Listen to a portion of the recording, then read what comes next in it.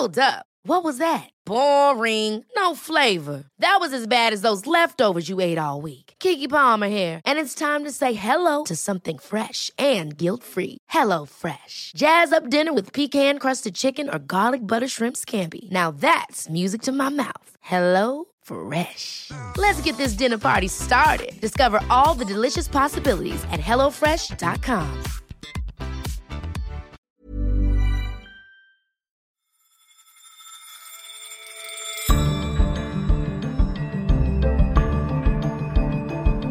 I'm Helen Joyce, The Economist's finance editor. And in this special episode of Money Talks, we're going to explore the retail banking revolution. A very conservative industry is finally being shaken up by mobile technology, and the implications are profound. Banks are not ordinary firms. When they stumble, so does the economy. We'll hear from upstarts changing what it means to be a bank. So what exactly is Revolut? 이거 카카오페이로 돼? בואו נדבר על בנקים. בעצם, בואו נדבר על פפר.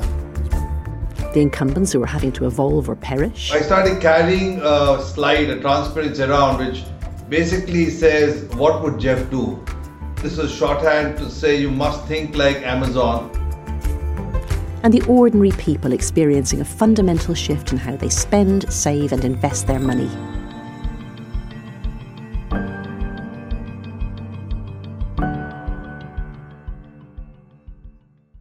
Picture a bank. What do you see? It might be fronted with Doric stone columns, or it could be a medley of glass and steel, but it's almost certainly a physical building. Inside, cashiers behind desks are shuffling papers, and customers are waiting in queues. But not for much longer. Okay, when I log in, I can see a screen saying, "Good morning, Rakefet." That's the start. I can see... Rakefet Rusak runs Israel's oldest bank, Leumi. Founded in London, it's almost twice as old as the State of Israel. But she's giving me a tour of Israel's youngest bank, Pepper, on her mobile phone. Because the look and feel is more like a Facebook or WhatsApp. Through the main menu, I can access all my financial activities, everything I want. The current account, the transfers, my payments, loans that I took, everything. I can also locate the nearest ATM. And then when I scroll down my feed, I can see a whole world of customized content. I can see here on my feed that so far I spent X amount of shekels this month in my favorite coffee shop. And they also tell me that it's much more than others my age or my kind. So it's funny, I see that I'm drinking too much coffee. That's not the kind of life advice I'm used to getting from my bank. But when Rakefet took over as Leumi's boss 7 years ago and began visiting branches, she sensed that something was wrong. Over the past 2 decades, digital services have transformed pretty much every aspect of everyday life. Taxis, films, novels, noodles, doctors and dog walkers can all be summoned at the tap of a screen. Giant firms in retailing, car making and the media have been felled by new competitors. But banking has resisted change. Until now. I could see very easily that the current retail banking is totally passé. I could see all the people coming there and waiting. I didn't believe that it could go on. And if I ask you, Helen, when was the last time you were in a bank branch? It's more than 20 years ago, Rakefet. Okay. I was an early adopter of online banking, and that's meant that I've been a late adopter of mobile banking. This is where the idea came from. You have to take into account that customers already, they expect a different user experience than what they get in banking. And also technology is there. You don't have to wait for a technological breakthrough to have a change. So it's like it's cheaper, it's nicer, it's easier to use, and it's more personalized. And it's real time. Rakefet is one of the pioneers.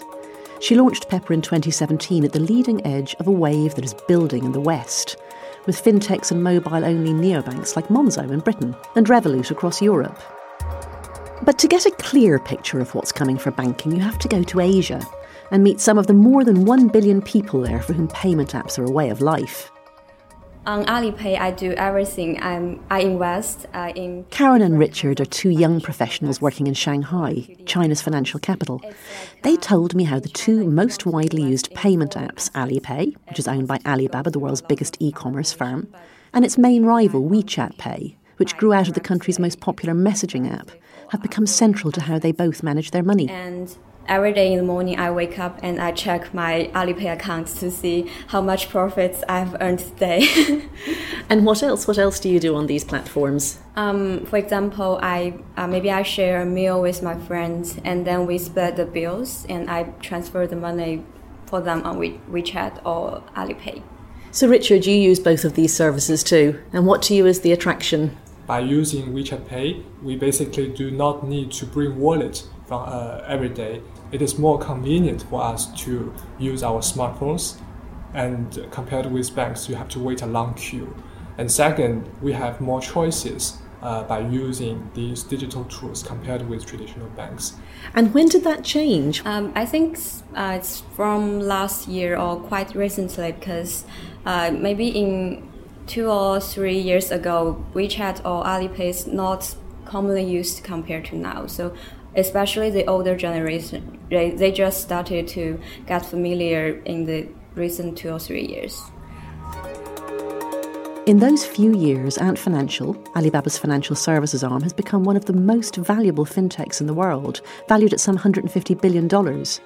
In certain lights, it looks just like a giant bank. I wanted to find out more about how this extraordinary growth happened, and if anything like it could happen elsewhere. So along with our Asia economics editor, Simon Rabinovich, I headed for Hangzhou, where Ant has its headquarters. As we waited for our train from Shanghai, I quizzed Simon about the company. So you've been living here for about 10 years now, haven't you? What do you attribute its amazing success to? The banking system in China traditionally was sclerotic. It was really inefficient. It was difficult to use. Savers couldn't get a decent return on their bank accounts. And then Ant came out of nowhere, and it made payments a lot easier. It made it easier for small businesses to get loans. And it meant that ordinary people could get a decent return on their savings. So it was just wildly popular from the outset. And the technology was really, really easy to use. It's really intuitive. So it just took off. There was a massive opening in the market, and they moved into that opening very quickly. We talked to senior executives at Ant in their imposing purpose-built headquarters, and then they took us into the streets of Hangzhou to see how their technology is changing life for small businesses. These kind of brick-and-mortar store is like a classic, ordinary, street-side store. The online business world and offline business world are emerging quickly in China. So they also want to grab the chances from the online world, how to do this. So when a customer comes into the store and pay, then at the payment page, you can bookmark the store. And then next time, you don't have to come here. You can order from your office. Right. So this helps them to build customer loyalty. Sure. And also because Alipay has millions of users, it also brings them new customers. Simon and I spoke to Peng Yusha, who sells her favourite milk teas from her cute little shop, Meet the Cow. She's seen her average number of customers rise from around 50 a day to nearer 70. And she attributes this to how easy it is to use the Alipay app. It lets customers order in advance and pay by scanning a QR code. They have a lot of school children. One of the reasons they set up here is that there's a school nearby, and kids 16, 17 love it. And I said, how do they pay for it? And she said, well, yeah, obviously with Alipay. And she said even 6-year-old kids, their mum might be at the store next door, and they'll give the kid their phone to come over, buy a tea, scan it, and then they'll bring the phone back to their mother to complete the transaction. The idea of having to live without Alipay provoked peals of laughter. It would be tragic if you couldn't. Yeah.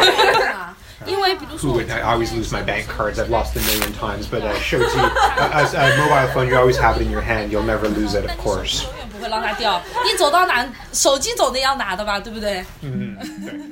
What's really interesting in China, and more broadly across Asia, is the way that these new financial firms have grown organically out of services that are already deeply embedded in people's lives. And they're offered on multi-purpose platforms, which means that the firms have access to vast pools of customer data. So Alipay and Ant Financial both grew out of e-commerce, and Alipay's main rival, WeChat Pay, grew out of messaging. It's part of Tencent, a giant social media and gaming conglomerate. And if you look in Korea, the favourite chat app, Kakao Talk, now has a payment app and a bank alongside it. And across Southeast Asia, payment apps have grown out of the two dominant ride-hailing services, Grab and Gojek. These totally new sorts of financial firms are a big challenge for traditional banks in the region. In 2014, Alibaba was preparing to list in New York. Piyush Gupta, the chief executive of DBS, Singapore's biggest bank, was watching with growing alarm. We had the opportunity to have a conversation, a breakfast meeting with Jack Ma of Alibaba. Already by then, they had become one of the largest and fastest growing payment companies in the world. But as you looked at their future plans, it was beginning to be clear that they would be in lending, they would be in fundraising, they would be in insurance. And the model that they were going to use would be fundamentally very different from the model of any current incumbent bank. They were going to do everything digitally and electronically.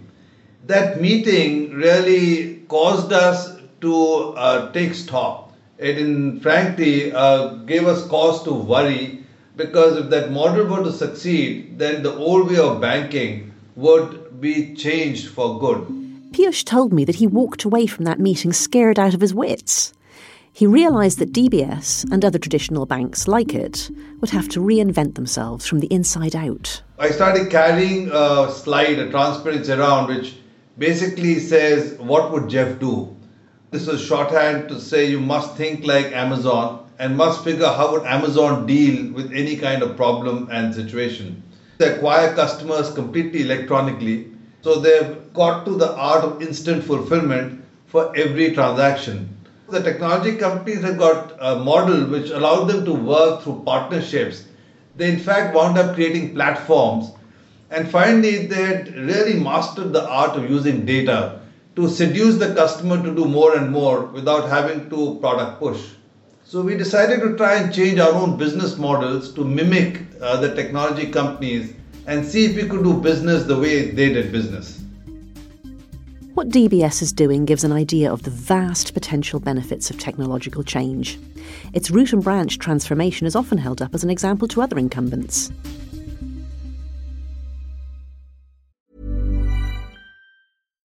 Life is full of what-ifs. Some awesome, like what if AI could fold your laundry? And some, well, less awesome, like what if you have unexpected medical costs? United Healthcare can help get you covered with Health Protector Guard fixed indemnity insurance plans. They supplement your primary plan to help you manage out-of-pocket costs. No deductibles, no enrollment periods, and especially no more what-ifs. Visit uh1.com to find the Health Protector Guard plan for you. But the largest market for financial services hasn't yet been shaken up by the mobile banking revolution, and that's America. Incumbents are protected by a complicated system of state and federal regulation. Brian Moynihan is the boss of Bank of America, one of the big four banks that together hold over a third of the country's deposits. He acknowledges that the industry is changing, but he sees the fintechs as less of a threat than as a useful nudge in the right direction. We invest more than most fintechs will ever see to invest in our life. We invest $3 billion a year in code. And so in every week, 1 million plus lines go into the systems. And so we have an artificial intelligence-based voice recognition thing called Erica. It has 5 or 6 million users using it. We have 27 million as of the end of March mobile users. 20-25% of our sales are digital. And we looked at the loan fintech startups that came up over the last 4 or 5 years. Either they approve a loan in 35 seconds for this or that, and they'll brag. We looked at it and said, so what are we missing? And our small business lending had lengthened out to 20 days. Now we've moved it back in that area to a couple days. Our view is to properly underwrite a company, you need some time. Now, the reality is 20 days was too long. And so we improved the process, improved the automation and stuff like that. For loans up to $500 million companies, we turn them around in 5 days. So what did we learn from the fintechs? Speed up your process. And that we did. So do physical bank branches have a future? 20 years ago when I first, 20 years, almost 30 years ago when I got into the business side of this, I'd have the consultants come in and say, there'll be no bank branches in 20 years. Well, guess what? There are. And the reality is we have 800,000 great clients come into our stores every day, and we serve them well. And so this digitization everybody talks about is relentless and new, but the branches are newer and different. So over the last 3 years, we've redone 1,500 of the branches or so. We've added 300 or 400 new branches. We'll add another 500 over the next few years. So when people say, do you know what's going to happen? The answer is I don't know, but what I do know is it'll be guided by the customer. That's what it's all about. The customer has to determine the behavior. If you get ahead of the customer, you're going to mess this up. A warning there, don't get ahead of the customer. Is that what these fintechs risk doing? I decided to join a crowd of young professionals for dinner in Singapore to find out what they really want from a bank. Hi everyone. I was talking to digital natives in one of the world's most connected cities, so I was surprised when some of them seemed hesitant about mobile banking. For me, I transact between people on my app, but I go into my bank a lot. Like, really? Yeah, outside of drawing cash or the basics, I go into my bank a lot for mortgage stuff. Trying to actually talk to someone to see. Are you trying to get a mortgage at the moment? Or? I just got a mortgage also with DBS. So all of the high money, high stakes type decisions, I would always want to go and talk to someone. So even if that had been completely seamless on an app, you would have wanted to see a human being? I think so. How can you answer every question on an app, I think? I mean, either that or I talk to somebody. Right. So someone would need to physically be there to explain to me what I needed to know. I don't know if an app can terms and conditions your mortgage in the same way it can terms and conditions other things, because it's so much more sensitive talking about your own money, right? Yeah. I think a lot of banks are trying to move away from that. Well, I guess if you look globally, the problem with branches is they've contributed more to financial exclusion historically than they have inclusion. Brett King plays out these kinds of scenarios for a living. He's a noted futurist and the author of a book called Banking 4.0. He's also the founder of Movin, one of the very few neobanks in America. So what about those customers who don't trust or know how to use or simply can't afford the technology for mobile banking? What about the elderly or the poor? Surely there's still a case for physical branches. If you look at, prior to 2008, about half of the world's population didn't have a bank account. And the only way you could get it is by going to a bank branch and presenting identity documents. And both of those things have been frustrations in respect to the poorer segments of society getting access to banking. So we've seen big changes in inclusion in markets like Kenya with M-Pesa or in India with the Aadhaar card, and neither of those massive shifts in financial inclusion have been as a result of bank branches. They've all been as a result of the mobile phone. So honestly, our view is that the mobile phone is a far better mechanism for creating inclusion than bank branches. But the prospect of a global financial system based on smartphones throws up other concerns for many customers. When you no longer visit your bank, but you instead carry it around with you everywhere in your pocket, how much will these companies know about you and your life?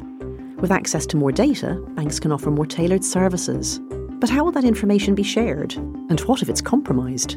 I put those questions to my young dinner companions in Singapore. So my husband uses Apple Pay now on his phone all the time. So even when we were in Japan, he would Apple Pay. I lost my phone 4 times a year for however long I can remember. So I'm definitely not going to have any of that on my phone. But he's so comfortable with it. But if it's protected by your thumbprint, there's face recognition. No, I just don't trust myself. It's not the system. Yeah. But I feel like my husband and my sister and a few of my friends at work are constantly, we go for lunch and they don't even bring a wallet anymore. It's just like you tap and go. Yeah. Do you guys do that? Yeah. You do? You use I think that? it's fantastic. I think I'm okay sacrificing some privacy depending on the return that I get by sacrificing. Yeah, I agree. If I get good recommendations, if that happens, then it's okay. But if my privacy is breached for something that I don't want them using it for, then I'm not okay with it. But I wouldn't know that. So I wouldn't know that. Yeah.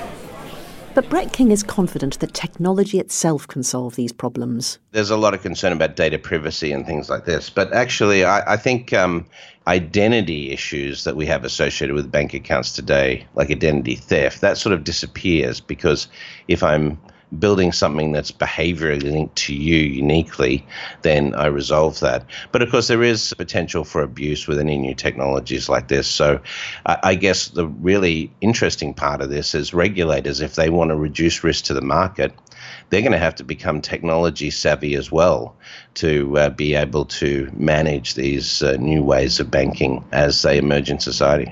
As regulators adapt, that will throw up new obstacles in what has been, in some countries, a relatively open field. Here's Piyush Gupta of DBS Bank in Singapore again. As regulators are coming to speed and coming to terms with how a digital world should work, they keep rethinking their own assessment of what is kosher and what is not. And so you have to keep adapting to that. Our Asia editor Simon Rabinovich sees the same challenges slowing even the juggernaut of Ant Financial. Well, I think Ant is looking at two different areas. One is domestic and the second is abroad. Domestically, they've grown incredibly quickly, but they're beginning to face serious regulatory headwinds simply because the regulator and the banks around it are concerned that they've grown too big too quickly, so things are beginning to be slowed down for them. Abroad, they've been very aggressive in expanding, especially in Southeast Asia. They tried to make a very big acquisition in America as well. Some countries have been very open and receptive to their technology. Other countries, including America, have been much more reluctant to let them in. So they're having grown so quickly, they're now beginning to face the uphill challenge of different regulatory regimes. But as the incumbents and regulators play catch-up, the technology isn't standing still. From sending your child to pay for your bubble tea with a QR code, to arranging a small business loan through your phone in a couple of minutes, what we've seen so far is just the beginning. I asked Brett King to gaze into his crystal ball and tell me what it'll be like to be a customer of the bank of the future. Things like voice-based personal assistants, the smart speakers, and then in maybe 5 or 6 years, the use of spatial computing, things like smart glasses with augmented reality in them. So as each of these new technologies come into play, banking becomes increasingly contextual. It becomes embedded in the world around you, responsive to your needs. Say buying a home. You'll walk into a home that's listed on the real estate market, and automatically you'll be presented with options based on financing for that home. Or if you think about something like credit access, you won't go to a bank branch to get a credit card in the future because, if you walk into a grocery store and you don't have enough cash to complete your grocery shopping today, your bank account will immediately offer you that as you walk in the grocery store. So if I asked you in a few years' time to picture a bank, your answer would be quite different. If you look at the competency for a bank in 2030 or even 2025, the key competencies that enable you to continue to engage customers and provide them with banking efficiently is your technology skills, your technology capability. Data scientists, experienced designers, behavioral psychologists, all of that is around the experience layer. So none of it really is traditional banking skills. But that also means that you have to change the organization structure. You have to start thinking about the leadership of the business. Who's on the board? Is there technologists on the board? I mean, really the big shift is that banks need to become technology companies, more like an Ant Financial or the challenger banks we have around the world today to be able to compete. Because you're not competing with other banks in the future. You're competing with technology players. No one knows which companies are going to emerge the winner of the battle to be the bank of the future. But we're definitely witnessing a huge shift in power as the different players compete to win customers over and to gain their trust. The way banking works right now is backward, inefficient, and about as enjoyable as going to the dentist. The mobile revolution is going to do all sorts of worthy things like raising productivity and boosting the economy. But more than anything, for us ordinary customers who just want somewhere to put our salaries, get a mortgage and a credit card and maybe save a bit, it's going to make banking fun.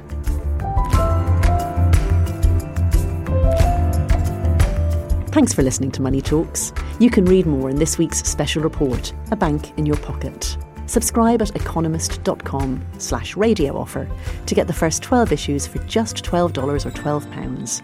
I'm Helen Joyce, and back in London, this is The Economist.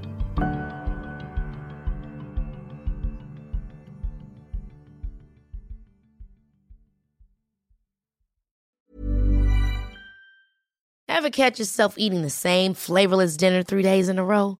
Dreaming of something better? Well, HelloFresh is your guilt-free dream come true, baby. It's me, Keke Palmer. Let's wake up those taste buds with hot, juicy pecan-crusted chicken or garlic butter shrimp scampi. Hello Fresh. Stop dreaming of all the delicious possibilities and dig in at HelloFresh.com. Let's get this dinner party started.